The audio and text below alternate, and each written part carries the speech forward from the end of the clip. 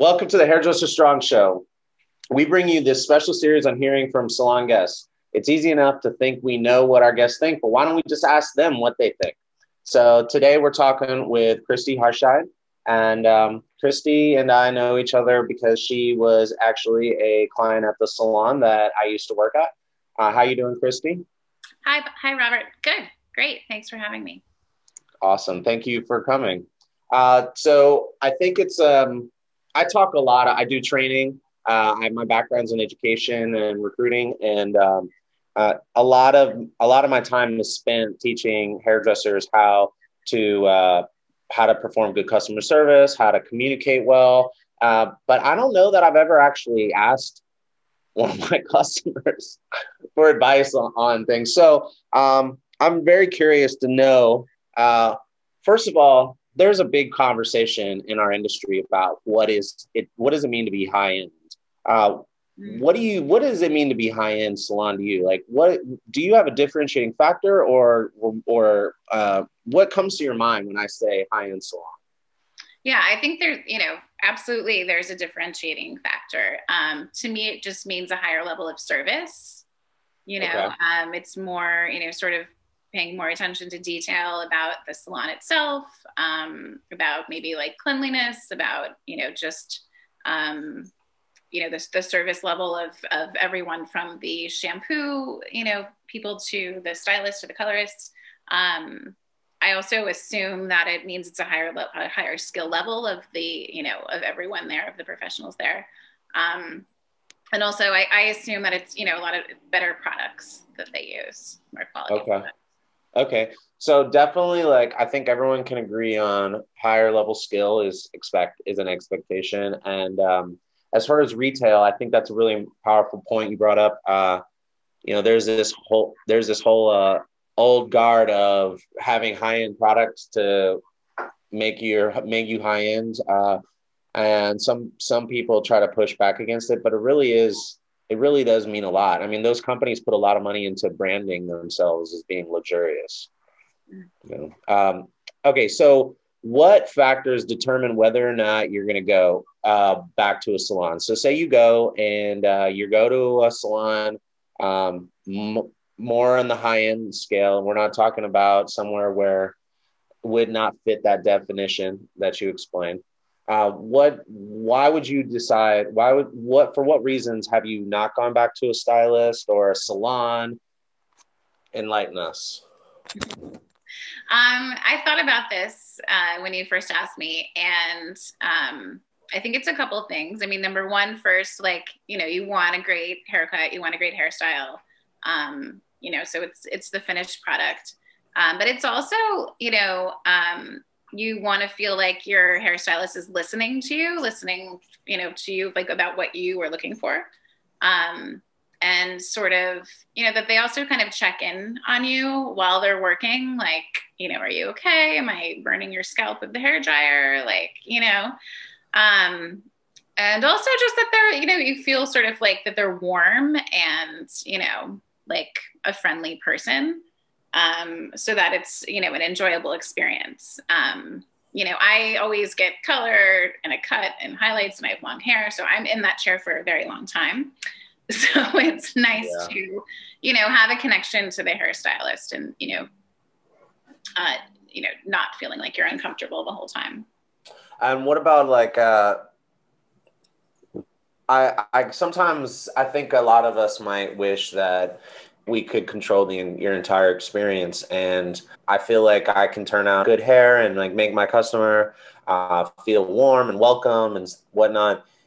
But it's not completely in my control because, like you said, there's the front desk, the shampoo assistants, there's details. So what about a salon do you think would, like if you've seen something, and I would love to hear if you have any stories. You don't have to say what salon or what hairdresser, but I would like to know if there's ever like something that happened, like maybe like something at the front desk or an altercation with a shampoo assistant, or I don't know, something like that.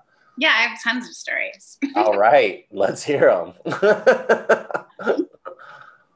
I mean, I think like, sometimes, and there's like maybe this conception that, the receptionists at high-end salons can be kind of rude. I think, I don't think that's always the case. I think as long as they're helpful, as long as they're professional, like, I don't mind it. I don't think that I've ever had any like, crazy scheduling situation with any of them. I've had some situations with the shampoo people. Okay. So I often get my hair colored. It's my hair's colored is dark. So, sometimes, some of the dye can get on my skin and everything. I also have freckles. I'm, part Scottish. And so this woman was, it's sort of a pet peeve that they sort of wash my face while they're, washing my hair. Yeah. If you're going into a salon in the middle of the day and you have your makeup on, you don't want your face washed, because that you have to like completely redo your entire face. And she was doing this, she was like putting the toner all over my forehead, and it just really felt like she wasn't even paying attention to what she was doing.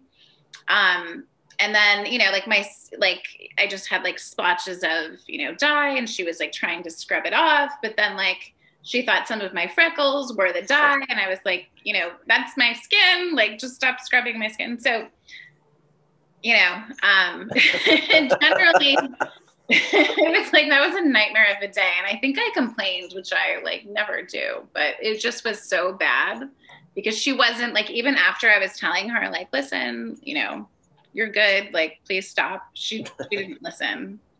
Oh my gosh. I'm like over here cringing because I definitely have seen that happen. And I've definitely like, when I was an assistant, I've definitely like drenched some people. like so bad they had to take their clothes off and wear a robe, and we had to put it in the dryer, but yeah, the color, stuff all over the face, that it's if it's like a person who's training, maybe, but like in general in a higher end salon, that shouldn't be happening. Yeah, absolutely. Okay, so what is let's see, I got here. What is one piece of advice to a salon or stylist they should know to keep you as a customer? Okay, I think you might have answered this question. Warm, welcoming, don't wash my face. And is there, I'm curious to know, like, is there, so your biggest pet peeve, I'm very curious to know, because everyone's is going to be different. Yeah. Your biggest pet peeve at a hair salon would be what? Is it the washing of the hair thing and getting on your face? That's a big one, like, not washing my entire face. And then also just, like the hairdresser not listening to you. Okay. Because for the majority of the time that I go into a salon, I'm just like, I trust you. You know more about hair than I do. Like, this is what I'm looking for, but I'm open to like what you think I need to do. But sometimes, you're looking for something very specific. There was a time when I went in and I was having, later that day, I was doing photos with my daughters, and we had a photographer coming. And I really just wanted, like, my hair was really long at that point. I really just wanted like beachy waves, because my daughters, had long, kind of wavy hair. And I just thought that it would be a cohesive theme. And, the hairdresser wanted to chop like 4 inches off of my hair because my ends were not good, and wanted to really give me a polished look. And, that's what they went ahead and did. And I was like, listen, like, I know my hair like needs a good cut, but this is just the style that I want today. Right. And then he was arguing with me about it. And then he even said, like, across the aisle to another hairstylist, like, look, doesn't she need like, 4 inches cut off her hair? And he was like, yes, of course. And he was like, see, so it was like, so not only was he like not listening to me, even after I told him that there was a photo shoot, but then he was like, kind of publicly shaming me for my dead end. Oh, and I'm actually looking at the pictures of the photo shoot right now across the room, and my hair looks great. It's fine, it's good hair. It wasn't, what I was looking for, and it wasn't a pleasant experience. But it wasn't the type of thing where I never went back again. It was not. or It was was? not. It was not. No, because I Wow. mean, ultimately, my hair looked good, but the preference is for the person to. I had been going there for years, Okay. Okay. so it wasn't a deal breaker. Gotcha. The deal breaker that I will tell you about quickly is I was going to see this woman, and it was a good salon. It was a good price range, and she was great. We were very friendly with each other. But one day she just, I think, wasn't paying attention, and she gave me bangs, Okay. and I didn't ask for bangs. Wow. And bangs are like, that's kind of a big deal. Yeah. It's kind of a big change. So Yeah.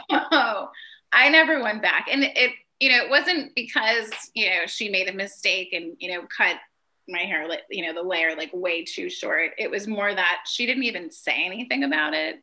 She didn't say like, oh, I cut that a little short. I went a little too far with that. Oh, wow. So it was just sort of like, just kind of not even mentioning it. And, clearly I hadn't asked for, her bangs. So Wow. Yeah, that's pretty good. It sounds like the hairdresser it sounds like there's a large portion that is in the hairdresser's control when I'm talking to you. Sometimes I feel like you do think so?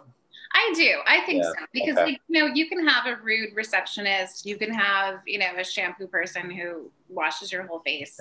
But at the end of the day, it's really about like, trusting the hairdresser to do, try to do what you're asking and trusting them to make it look good and to have your hair, be healthy. And if that person is professional and, listens to you, checks in with you and is, is a good hairstylist, then. Well, I'm very happy to hear that because I don't really feel that way. When I'm in the salon, I feel like so many things, everything's got to like go a certain way. And so I'm happy it makes me feel a little good about that. And I'm sure everybody else listening. Let's see. Okay, last question. Wrap up. This is also something on every hairdresser's mind, and we all think we know the answer. If you wanted to find a new stylist, say your hairdresser right now, they moved out of the country, you were left with no hairdresser, and not saying, and you don't want to go back to any of your other hairdressers. You want a new hairdresser. How would you find a person? I would ask all my friends. Okay. If anyone has, like a stellar recommendation, like raves about the person.